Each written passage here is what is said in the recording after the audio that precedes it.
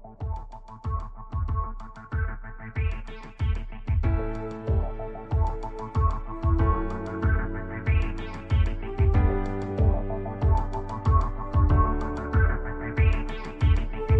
everybody, happy Super Bowl week. Sam Mellinger here, sports columnist with the Kansas City Star, and I am grateful for you listening to the 42nd episode of the Mellinger Minutes for Your Ears podcast.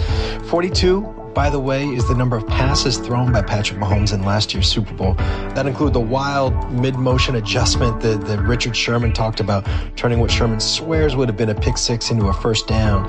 And of course, it includes Wasp and so many others straight through to the last pass he threw that night, that short touchdown to Damian Williams. Mercy. All right, our goal today, just like always, to be worth your time. This week, we'll do that from start to finish, talking about the Super Bowl. There's a little bit of everything in here for you, from, nerdy breakdown stuff to fun, conversation with a man who knows more about the Bucs than anyone not employed by the Bucs, and probably more than many of them or some of them who are employed by the Bucs. So, okay, the Star is running a special promotion for the Sports Pass right now. $1 a month for 3 months for all our sports coverage, including more original Chiefs content that you can find anywhere else. You can find that on our website, or just reach out to me, Twitter, Facebook, email, whatever, and I'll send you the link. I appreciate all of you who have listened and offered great feedback and written in asking for the subscription link. Your support means everything to me and the people I work with, so thank you. Okay, the Super Bowl, you guys. Look, I know this is 2 in a row. I know that the existence and, long-term employment of Patrick Mahomes with the Chiefs means we all assume that there will be more, but I do hope these things are never taken for granted. You know what I mean? I know they aren't by players or coaches or scouts, the people that live this and breathe it in an almost maniacal way. So I guess I'm speaking more about people like you, people like me. This is a big part of why we all fell in love with sports, right? Like these moments, the ones that with 100% certainty, something on Sunday you will remember for years or decades or maybe even forever. This is the best part of being a fan or following a team or, having this weird job in which you hope to help people who love a team better understand and get to know it. Something is going to happen on Sunday that will live forever. Something like Wasp or the Rose Bowl play. The Chiefs could be on the wrong side of it, right? Like maybe Mike Evans bosses someone down in the end zone, or Shaq Barrett has a strip sack at the worst moment for the Chiefs, whatever. The point is we know what's coming between the cheese dip or the wings, whatever you're going to have on Sunday. And that certainly is one of the best things about the Super Bowl.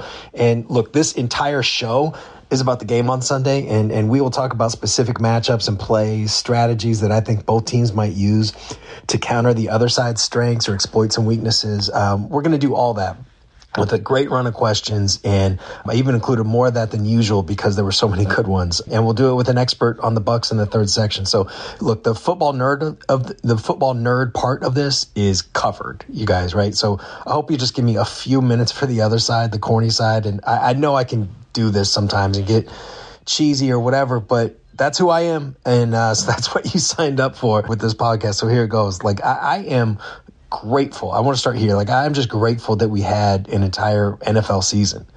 It didn't have to go like this, right? Like there are a lot of people who thought it was nuts that almost by definition football could not be played without turning into a weekly super spreader. And even now there's some who work around the league and think things were mishandled. And I am clear on the other side of this, which is a little bit weird, at least because I usually have more to criticize than praise when it comes to the commissioner and the league office. But I just think the NFL has been great with this. Like not good, but great. Perfect? Like, of course not, right? Like, there's no perfect with this thing. And, the NFL made some mistakes and had to react like in real time to circumstances or events that it could not have predicted. And it's also fair to point out, right? Like the league is starting at this thing with some advantages. Time, most obviously. Like the NFL could see how the NBA did it, how Major League Baseball did it, NHL, MLS, European soccer leagues, like all these different organizations, those leagues could sort of be the NFL's guinea pig, right? We also know that the NFL has a gajillion dollars and a gajillion more that's on the line for a season to be played. So, they had the means and the motivation to do everything imaginable to pull this off. But, they still had to do it. Right? Like they still had to work through the logistics of daily testing and, finding the right balance between and God, I hate this term, but, the right balance between an abundance of caution and, moving forward with football. They had to work through fans at stadiums, positive tests, rescheduling games, canceling practices. They had to do all of this. And without the safety net that a lot of us thought would have been beneficial, I still do, and put an extra week between the regular season and the playoffs. And, look, I am well aware that the NFL did not do any of this out of altruism, right? Like they did it to make money. That's what businesses do. But I'm grateful that they did it, and not just for the obvious benefits of, what I do professionally, but, like we've all been cooped up like all this time, especially in the winter, our lives sort of like flipped upside down, like all these, personal connections lost where we, can't see friends or even neighbors in the same way. And it takes a toll, man. And look, I'm well aware of this. Like I am, a bit of a homebody anyway, naturally introverted. I'm lucky to not have anyone that I'm close with or in my family have serious problems with the virus. I'm lucky in a million ways. Great marriage, great family. I'm lucky to have a job that stays steady and busy. Just again, lucky for a million reasons that put me in a relatively good spot with all this. But there's still been times I wanted to bang my head on the wall. You know what I mean? And I know that most of it, I was going to say many, but probably most of you have it a lot worse. And, football, and I know this probably says something about me needing more balance in my life, right? But, football has been a consistent joy and like this sense of connection and purpose over the last 5 months. It's been a reason to talk to a friend. It's been, the fantasy league that keeps a bunch of us that are spread literally over the world now, connected in a different way. It's been something to look forward to every week, something to experience every weekend, something that's happening in real time that makes you feel something, you know what I mean? And we just, my God, like we've had almost all of that gone. And I'm thankful that we could at least have football. And let me tell you this very corny story. Look, you probably heard me say that our first grader is obsessed with sports and especially football. Well, he's also obsessed with sleep. And, it can be hard for him to get up for school, especially like Mondays after he slept in a few days. So, anyway, this past Monday was a bad one. Poor kid. I mean, he was like a rock, just begging to sleep more and, beside himself that he had to get up.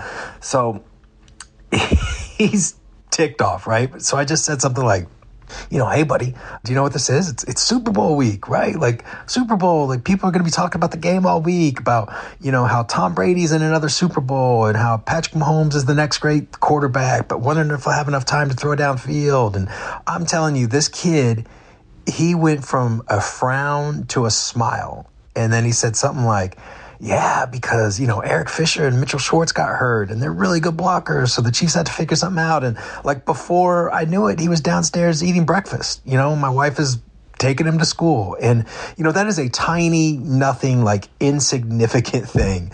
I understand that. But for our son and for us, like it changed his day. And, I'm sure if you're a football fan and, if you're not a football fan, then shout out to you for listening to all this. But if you're a football fan, like you probably have a dozen stories like that, right? Like a dozen times that football made your day better or your week or a conversation with a friend. Look, I know this is corny. And again, I know the NFL is a business and it's doing all this for money, but I also know that for a lot of us, our lives are better with football than they would be without it. And, having football this fall was no guarantee. So before the last game of the season here, one last time, I just want to say how grateful I am for it. So, and God, man, I'm going to miss it for the next 6 months or so. Before we move on to the rest of the show, this podcast is free, but that doesn't mean I'm not going to ask you one more time to join us behind the paywall. We work hard to bring you information and perspectives you can't get in other places. We have the most journalists working the Chiefs beat, the most combined experience around the team, the most perspectives. Please help support us by giving the Sports Pass a try. Again, you can join for $1 a month for the first 3 months or $30 for a year. You can find those links online or reach out to me on Twitter, Facebook, email, whatever, and I'll send them along. Quick break, and then we're back with some questions. If you want to participate in next week's show, the first post-football show that we'll have, please call 816-234-4365. Leave your first name, where you're calling from, and almost literally any question. Put the number in your phone, call anytime, 816-234-4365, or as the great reader Michael points out, 816-BEG-IDLE.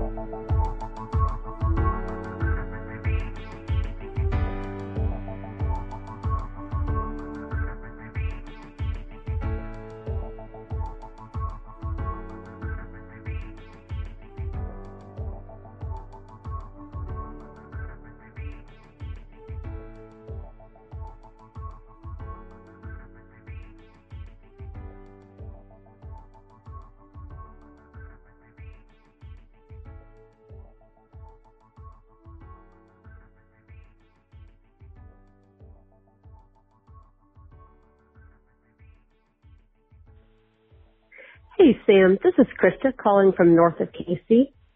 So I'm a little curious. In the first game against Tampa, our defense was dominant for the first 3 quarters. But Brady shows life in the fourth quarter. I'm a little worried. Is that because our defense just kind of had a letdown because they knew we won? Is Spags kind of holding his cards close to the vest? Or did Brady figure us out? How concerned should I be going into the Super Bowl? Really what I'm asking you is, when do I start pacing? 2 hours before or like in an hour now? Thanks for your help. Bye. Krista, I love it. Football games are complicated, like almost these living, breathing organisms, and you never know exactly which matchup or what play call or what decision is going to sort of butterfly affect the whole thing. And that's one of my favorite parts of the sport, really. And, maybe that's one of yours too. But my point here is that I don't think we can say the second half of a game in week 12 went this one way. So that's how the rematch 2 months later will begin. The players are different, which we'll get to in the next answer, actually. And the coaches have more information. Neither side is going to approach this game the same way they did the last one, especially Bucs defensive coordinator Todd Bowles, right? But, the only bit of hesitation I have here is that, Tony Romo, and you probably remember this, but Romo sort of called the Bucs comeback. It was in the third quarter, if I remember right. And he said something like, the Bucs have figured something out here. And that's when they started scoring and almost came back. But, two things here. First, again, the players are different. Neither side is going to approach this game the exact same way they did in week 12. And the other thing is, and maybe this is related to the first point, but that was a point in the Chiefs season when, the defense made these second half comebacks like a habit. Remember that? The Panthers scored 14 points in the fourth quarter. The Raiders scored 14 points in the fourth quarter. The Bucs scored 14 points in the fourth quarter. The Dolphins scored 17 in the fourth, and the Saints scored 14. That was the pattern. And the guys on that side of the ball were open about that being a problem. So they seem to have addressed that. They seem to have addressed that well. Because, the defense has played what I would say is the best 3 games of the season since, when you account for quality of opponent and everything else. So, what I'm saying here basically is that I don't think the second half of the week 12 game should be giving you enormous concern. What I'm also saying is that the Bucs are really, really good. And, it's a Super Bowl, for crying out loud. So, no matter what I say here, you're probably pacing as you're listening to this, and we'll continue right through kickoff, right? So, okay, I told you we'd talk a little bit more about how the players are different than in week 12. So here's a question from Chris. Hey, Sam. Chris from KC. My deal today is, what is the key to the Super Bowl? Obviously a hot topic. My key for the Chiefs, and what's a determining factor in this game to me, is Juan Thornhill. I personally believe that his development this year, again, is going to make the difference in the Super Bowl. I think it's going to be back and forth between Brady and Pat. I think it's going to be a lot of scoring. The only way to beat the Chiefs, as you mentioned, is to outscore them. Brady's taken a little more risks. That's why he's been getting picked off, and he's a statue back there. But he's still great, and he throws great passes, and he's got dudes to throw them to. The difference now is that earlier in the year, Thornhill was a step slow. He was unsure, and he was not getting to his coverages. We had to stick Sorensen back there too much, and he's too slow to do it right.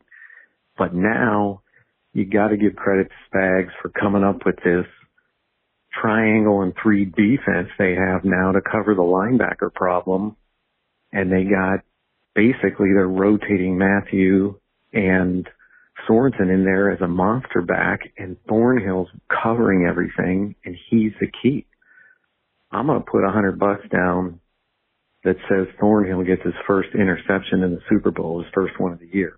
So that's my key to the game. Discuss.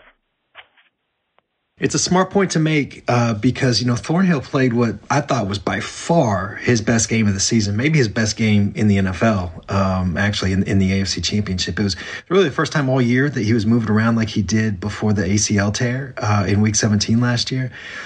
This week he said that he feels 100%, and that's the first time, maybe I'm wrong about this, maybe you guys can correct me, but that's the first time I think I've heard him say that. And, the Chiefs had the league's best pair of safeties last year before Thornhill's injury, and that was the single biggest shift from that 2018 disaster. They obviously made it work without Thornhill in the playoffs last year.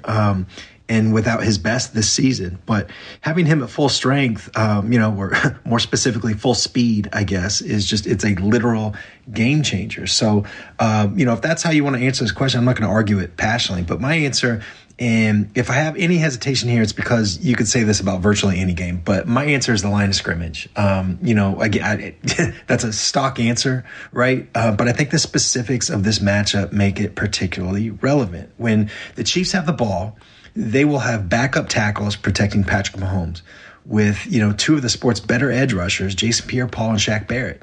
If those guys are wrecking the line and pressuring Mahomes constantly, the Chiefs are going to have, more trouble than usual scoring points. And if those guys are able to protect, and, it's not just about Remmers on the left and Andrew Wiley on the right, but if those guys are able to protect, the Chiefs will move the pocket left and right. They'll chip and double and do all those things too. But, if Mahomes has time, then he is going to rip apart the Bucs secondary. And look, I know football is more complicated than this, but I believe everything I just said as fully as a person can believe anything. So, when the Bucs have the ball, we know that Tom Brady is just enormously affected by pressure. Look at Pro Football Focus's numbers, and this is pretty wild. But listen to this. Brady has completed 70% of his passes for 8.3 yards per attempt, 43 touchdowns, and 9 interceptions, 113.5 passer rating when not pressured, 70% completions, 43 touchdowns, 9 interceptions, 113.5 passer rating. He is Patrick Mahomes when he has time. And then listen to this. When he is pressured, this is wild, but when he is pressured, that goes to 42%. He completes 42% of his passes, 5.3 yards per attempt, 4 touchdowns, 6 interceptions, and a 51.2 passer rating. 70% to 42%, 43 touchdowns, 9 interceptions to 4 touchdowns, 6 interceptions. And, the 113 passer rating to 51. He is basically Nate Peterman against pressure. So that is the whole thing, you guys. If the Chiefs pressure Brady more than the Bucs pressure Mahomes, to me at least, this game is a wrap. And if it's the other way around, then that's how the Bucs can win. Here's Rick. Hey, this is Rick from Mission, Kansas, wondering if the Chiefs have any backup left along the offensive line. What happens if somebody goes down in the Super Bowl? Who'll step in? And who's the best offensive lineman that will be left with the last pick in this year's NFL college draft? The Chiefs need him in the worst way. Don't you agree? Bye. Yeah, man, this is a problem. My guess is that it's Martinez Rankin at either tackle, Yasir Duran at either guard, and Daniel Kilgore at center. But those are just guesses. And it's a good point you bring up because I agree with something that Vahe said on the Sports Beat podcast a few days ago, which is the Chiefs don't have, they didn't have a ton of depth at O-line before the season. Nobody does really in the NFL. But, they're now operating with backups at 3 out of the 5 spots. And, you can next man up this all you want. And, they've shown that they can keep things moving largely because, Mahomes is absurd and they can move the pocket and do some stuff like that. But, you have to wonder if one more injury puts that group, to their breaking point. And, we'll talk more about the draft after the Super Bowl. But, it's pretty wild how quickly the outlook there changed, right? Like, the Chiefs figured they were set at both tackles for years, but unless Eric Fisher has a superhuman recovery, that Achilles tear will keep him out at least the beginning of the 2021 season. And you have to wonder what Mitch Schwartz's future is like with a back injury this serious. But, again, we'll get into all that later. Right now, Super Bowl week. Sam, hey, this is Rob from Hendersonville, Tennessee. Just a quick question. You're traveling this week to Miami, I think, with 2 other sports writers. I think, if I understand it correctly, you've traveled before with these guys or a few of these guys in the past, over the years. Who is the best to travel with? Who is the worst to travel with, and why? And then if you would like to go for a bonus question, it would be nice to hear if your coverage for the Super Bowl week is any different as you guys are all on site trying to split up the workload. Thanks. Man, so you know what? Like, this will be the first time I've traveled with any of these guys since last year's Super Bowl. Right? Like, I've only been on a flight once since the world shut down, and that was to Cleveland for the Royals season opener. So, anyway, I'm a little rusty here, but I can tell you they're all good to travel with, right? But just to answer your question, no offense, buddy, I love you, but Herbie is probably the worst. Love you, Herb. But, you know, Herbie has this like constant, relentless energy that makes him great at what he does. Great in a press box during a game. He is a terrific coworker, all these things. But if you're on a layover or on a flight, I mean, like for me, I just want to read or watch a movie and shut everything else out. You know what I mean? But as for the best, I mean, I probably need to say Blair because he seems to be the one who always rents the car. And I hate renting cars. I just hate it. I always feel like I'm getting ripped off. You know, I'm worried that, you know, someone's going to scratch a door or hit me or something. And then it'll be this big thing with the insurance. You know, it's just, I hate it. I absolutely hate it. And I love driving.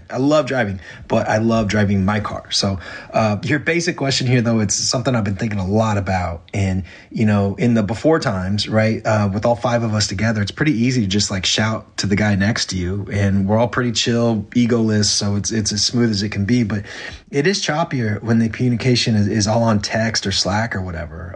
You know, you got to make it work, right? And, you know, there's a process, there's an order, but it's just kind of goofy. And I'd prefer to just not have to check my phone during these games because there's always a bunch of random angry or happy texts from friends about the game, right? So anyway, Blair and Vahe and I will be in Tampa and we'll be able to communicate pretty easily, but you know, we'll still need the text thread for Herbie and McDowell. So won't be the best, won't be how it'll hopefully be next year, but guys, it is better than nothing. It is better than not having football, right? Okay, last one here.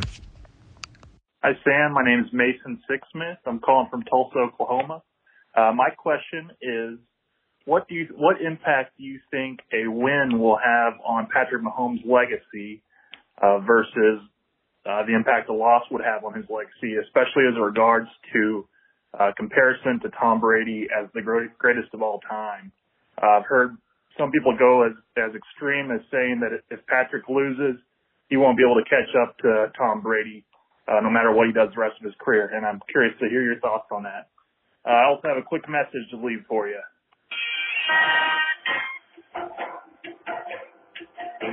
The Chiefs are on the warfare. Go Chiefs, go! Honestly, guys, I'm including this one mostly so you could hear that song. I've written some about this, and I hope you check out the column on the website, but I feel pretty strongly about 2 things. First, it is objectively ridiculous to talk about what legacy a 25-year-old in his 3rd season as a starter will have, you know, particularly when compared to a 43-year-old. So that's one. Second, Mahomes is nothing if not a demand for us to constantly consider the objectively ridiculous. You know what I mean? So it's a valid question. And I mean, yeah, if we assume this is the last time these guys will play each other in a Super Bowl, I'm not sure we should make that assumption, but it seems likelier than not. Anyway, it would be pretty hard for Mahomes to get past the point that he lost his only 2 playoff games to Brady, right? Like once at home and the other time when Brady was 43 stinking years old. So that's a pretty good argument. Plus, it would be 7 Super Bowls for Brady. But, you know, I'd also say that there's a lot of time between now and when Mahomes can either begin to have an argument, and that's a lot of Mahomes snaps, which is the fun part, right? Okay, we're going to take one last break here, and then we are back with a conversation with the man who knows the Bucs better than anyone who doesn't work for them and better than many who do.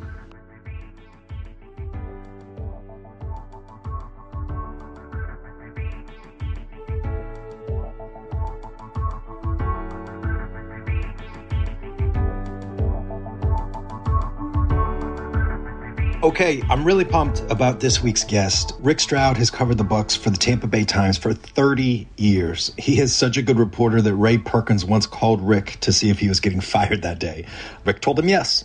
So anyway, I'm really thankful that Rick took some time out of a slammed week to talk to us about what Tampa is like right now, you know, hosting a COVID Super Bowl, where this game might be won or lost, and if Tom Brady really has had as big an impact as everybody says. The conversation is a little bit longer than we usually do in this segment. It goes about 17 minutes, but Rick is a boss, and it's the Super Bowl, and honestly, I could have talked to him 10 times as long. So there's some really good stuff in here, you guys, some stuff that'll make you smarter with your friends and help you watch the game on Sunday. So okay, here we go with Rick Stroud of the Tampa Bay Times. So I've been to your city many times, enjoy your city, but can you describe what the hell is it like there right now? I mean, you got the biggest event in the world, but COVID, right? Like, how would you describe Tampa right now? Yeah, well, I've always, in my podcast, I would say we can't have nice things, but this year, every pro sports franchise has gone to a championship, and right. Lightning won the Stanley Cup, but they did it in a bubble, and the Rays went to the World Series, 6 games, with the Dodgers, but that was in Texas, so they have been able to watch some Bucks games if you're one of the lucky 15 or 16,000 or so that have been there. And this, of course, it's unfortunate that the first home Super Bowl won't have an entire home stadium filled. But having said all that, it looks like a Super Bowl. Whether you go by the stadium, you go downtown, they get the Super Bowl experience. It's socially distanced, but a lot of people taking advantage of that. The weather's great during the weekend. I'm sure it's going to be great on Sunday. There's a definite vibe. I mean, I've never seen, it's been 13 years since they reached the playoffs, and I've never seen so many Buccaneer flags and people wearing the jerseys and the hats and, all of that. So, there's definitely excitement. It's hard to centralize it like you would during a normal Super Bowl, least of all one in your hometown. Yeah. But it is different. There's no doubt about it. Yeah. Okay. That's cool that there's still, buzz and everything. What are you expecting? People have asked me this, and I have no idea. Like, what are you expecting? 22,000 that they're going to let in? I know it's like 7,500 healthcare workers, but what are you expecting that vibe to be like? Like, how many? Is it going to be a lot of Bucs fans there because it's local, or what? Well, I think that the majority of the healthcare workers are from the Tampa Bay area. As far as the rest of the fans go, I don't know how that splits up, but my guess would be predominantly a lot of Buccaneer fans, and the tickets are very expensive. Obviously, if you live here, you don't have to travel. It's already sort of a home game for them, and they were going to get some tickets anyway, but now they're the home team in the NFC. The games I've been to, it's been louder than you expect, and I think with the 25,000 or so, plus they don't count some of the Sky Suites and whatnot. There'll be some atmosphere. They got cutouts up there to fill in the empty seats around all those folks. So, aesthetically it'll look good. They've got a good, pregame program.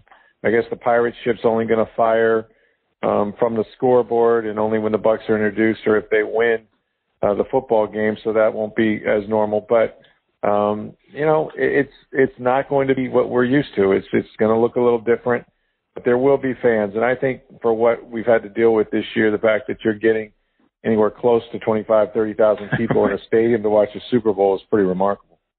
Shoot, man, just having a game. Yeah, I know, right? In some ways, I'm so excited. But I hear you too. Like at Arrowhead, I think it's been 16,000, something like that. And, I thought it was just going to sound like a bad high school game, but there's a lot more noise than you would expect. But look, this team front and back. Like how do the Bucs beat the Chiefs? Like what's their path, you think? Well, I think they felt that they crawled in a big hole the last time they played them down 17-0. We know that Todd Bowles has to throw that game plan away. I'm not sure the one he rejected before using it. When we don't want, if they're smart, they won't want Carlton Davis trying to cover Tyreek Hill or anybody man to man like that. Having said that, this is a different football team. They're a lot more confident on the back end, but maybe the biggest thing is that their front seven is playing so well. They're getting lots of turnovers. And then you add a guy like Vita Vea, which was sort of off the radar. I mean, he had broken his leg in a grotesque manner in Chicago in Week 5, and everyone kind of forgot about him. And then, lo and behold, he's returns from injured reserve, and in his first game at Green Bay, the guy plays 33 snaps, and not only plays them, but pushes the pocket, creates one-on-ones outside for JPP and Czech Barrett. And they got 5 sacks of Aaron Rodgers, and so. They've always been a good run defense. I think that, that's sort of the strength, again, of the front seven.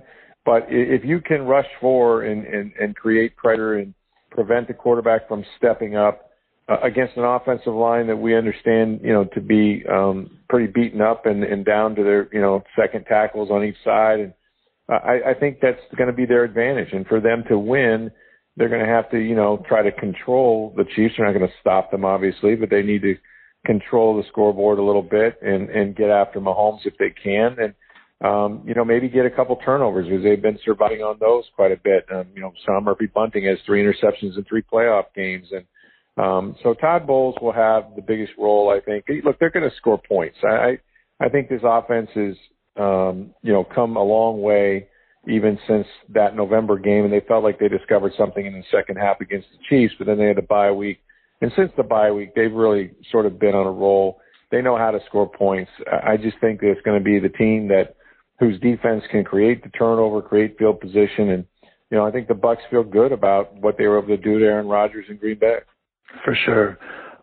This is a pretty nerdy football question for you, but, I think people here are terrified of one of the things you just talked about, of the backup tackles, because, the Chiefs line has always been built. Mitch Schwartz is great on the right side, and Fisher's been really steady on the left, and then they kind of have some moving pieces in the middle, and now with those two guys on the outside down against this team, I think people are kind of afraid of what that means for Mahomes. I mean, the Bucs get a lot of pressure. They also blitz a lot. Mahomes is sort of famously great against the blitz. Would you expect like the game plan to be different against this team with Remmers and Wiley at tackle than it would be if they had Fisher and Schwartz? Yeah, I think if you can affect the quarterback rushing 4, obviously, it becomes a math problem. They've got 5 eligible and you've got 7 to cover. And I think that you're always, would prefer if you can pressure the quarterback that way to do it. That's not to say that in the right down and distance, he won't bring people, because that is his aggressive nature. That is his style. But if you can get those guys, the front, the offensive line of the Chiefs, worried about those 4 pass rushers or that front 7, they do bring Devin White. They do bring safeties. They do bring corners off the edge. And so, in selected downs and distances, I think Todd Bowles will be aggressive, and maybe in the red zone where he has to, prevent the touchdowns and try to turn them into field goals. They've been successful doing that. So it'll be selective. I don't think it'll be wholesale. They're not going to play cover 0. They're probably not going to play a lot of cover 1. I think they're going to try to, make Kansas City earn everything and keep the ball from going over their heads. But by the same token, he's also not going to let him sit back there and pat it. The problem with Mahomes is you can get great pressure on him, and the guy runs back 20 yards straight back and then throws 145 on the screws. And there's no defense for that. So even if those guys are successful in beating the tackles or inside or whatever, Mahomes' ability, to improvise and extend plays and then make terrific throws on the run creates a lot of pressure on the back end, because you got to plaster those receivers. So a lot of ways that they have done it, but I do think I think there'll be a more measured approach against Mahomes this time, if you will. Yeah. He's different. It seems like he's got an answer for everything. But, you said something else I wanted to ask you about. You said like it looked like they figured out something in the second half. I don't know if were you at that game in Week 12? Yes. Yeah. Okay. So on the broadcast, and you probably know this anyway, but right before Tampa started scoring, and right before they got a few stops, Tony Romo said something like, I think Tampa figured something out, and things are about to change. I'm paraphrasing, but it was something like that. How good of a handle do you have on what exactly that was? What did they figure out? What can they build on Sunday? I don't know exactly what they did in that half per se. I know there was, a better plan of protection for Tom, and I know he got the ball out more quickly, and so they've always been a team, and Tom's always been a quarterback that if you play cover 2, he's going to run it. If you play up, he's going to throw it over your head. If you play back, he's going to throw it in front of you. I think they may have simplified some things and gone with more protections. I'd have to go back and look to see if they went with more 2 tight end formations. That's a possibility as well. But they just seem to do a better job of keeping him clean and on schedule. And, since that half, we saw the big play Ronald Jones turned in on a quick check down. But since that half, I think you've seen, after the bye week, them have more play action, be more committed to running the ball. also, pre-snap motion, giving Tom some cues and using tight ends sometimes in ways that you would typically use a running back because they don't have great pass-catching running backs. Ronald Jones is not a guy like they had in New England, like Deion Lewis or somebody. Leonard Fournette, okay in the screen game, not really a route runner. He had a couple drops against Green Bay. So I think they, incorporate the Cameron Brates and their tight ends more as that safety valve, that check down in the zone area. And, I think they were able to move the ball that way and not have Tom hold it quite as long for those downfield things to develop. Yeah, that's interesting. And maybe part of what you just said relates to this, but Brady's numbers are just enormously different, even, by the standards of football when he's pressured and when he's not. How much of that, I've heard people say, he's 43 freaking years old, right?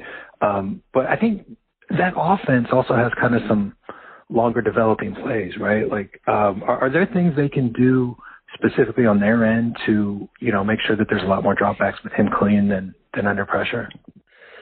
Well, it is a, if you compare it to what he did in the past, he would have, one guy going vertical and three guys intermediate or underneath. And in this offense, it's three guys going vertical and maybe one guy underneath. I think what they've done is use more, more 6-7 man protections at times. They've gone with some heavy personnel. Again, the two tight ends, they've gone with an extra tackle and Joe Haig coming in there and playing, next to an offensive lineman. So they've done some interesting things with protection, not put as much on the running backs per se, or, getting five guys out on every single play, which is what BA wants to do. And those routes do take a long time to develop, and there's just a lot of vertical concepts, but that's always going to be the case. I think they've kind of found a sweet spot. I think they've found, a way to give Tom some options where he doesn't have to stand there and hold the ball because he's not going to. He doesn't want to get hit, and still have, still have guys going vertical to where if that's available to him, he can do it. A good example of that was the end of the half against Green Bay. They were in a situation where they went for it on fourth down and they had very little time. They got the first down, and most people, when they called the play, thought, including their quarterback's coach who I talked to, thought, well, we're just going to try to get a quick one here and kick the field goal and, get an extra 3 points on the way out.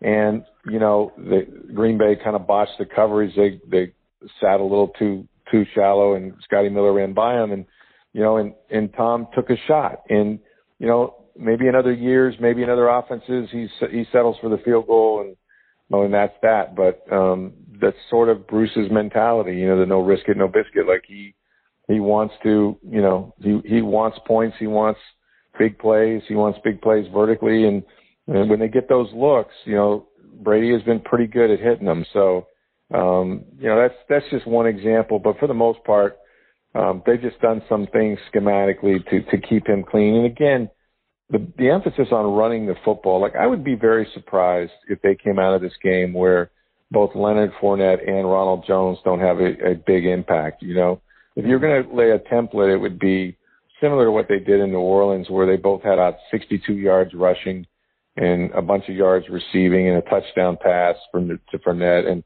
they keep those both backs. Early in the season, Fournette was not playing well, and he wasn't playing much. And he kind of went in the jar a little bit. Well, now we call him Playoff Lenny. And Playoff Lenny is playing his butt off. I think he's got the most yards from scrimmage in the playoffs. So, they need that guy to show up if they're going to win. Yeah. Okay. This might be the last thing I ask you. Just like Tom Brady is just, we've never seen anything like this, right? Like, what is your view of, like, how much of this is him joining the team? How much of this is they already had talent and they had good coaches before? And how close, like, how would you describe his physical ability at this point? Well, I mean, I have to rely on the people that have scouted him and watched the video of him 3-4 years ago. They think that he hasn't had any deterioration of arm strength. He never was a guy that moved very well, to say the very least, but they feel like he can still make all the throws and that he's as good as he was 4 or 5 years ago. And I'll take their word for it. I've seen a lot of deep balls. I've seen him throw fastballs, in red zone situations. He can still, get it there on time, accurately, and in any kind of weather. So that part is good. But, Brady's impact is so much more than just, what he does physically. He beats you with his mind. He's seen everything, and he's a special player and a special quarterback in that he brings so much belief and attention to detail and the sort of discipline that this franchise has lacked. Talent is great. Everybody is talented, and they had plenty of talented players here. And you know what? They lost games every year. They lost a lot more than they won. What Brady has done is raise the bar for everybody, and you have to see how he does it. You have to watch him do it to really appreciate it. It's every day. There's ups and downs, but he is very consistent, and he finds ways to get better, and his team follows him. And he has literally, turned around really every facet of the organization, including the defense. And I know it sounds trite. It sounds like, come on, you can't give this guy all this much credit. But I'm here to tell you, one guy has made the difference. And, and that's just the impact. And I think it's similar to the way and he didn't have the skill set at that time, but it's similar to what Peyton Manning did for the Denver Broncos. He raised the level of their defense. He raised the level of expectations and went to 2 Super Bowls. So, these guys are rare, and it's been amazing to watch. They're really fortunate to have him, even at 43, that he can play this well. It's crazy. I can't. It makes no sense that he's that age and he plays like he does. But it doesn't. Okay, man. Well, look, Rick, again, I appreciate your time. Yeah, no problem. It was fun. I learned a lot, and looking forward to the game on Sunday. All right, sounds great. Thanks, man. Okay, thanks, Rick. All right. Great stuff with Rick. I love talking to these people who live it, who sort of know where the bodies are buried and everything else. I learned a lot from that conversation, and I hope you did too. So, okay, that's our show this week. Thank you so much for listening. I hope we're worth your time. And if I can impose, I hope we're worth subscribing to, rating, and reviewing. It really helps us get the word out. Thanks, as always, to Savannah Smith for putting this together. Thanks to everyone who called in, even those we couldn't get to this week. And again, biggest thanks to you for listening. Let's do it again next week. Probably going to be stuffed with whatever happens on Sunday. Have a great weekend. Enjoy the game. Be kind.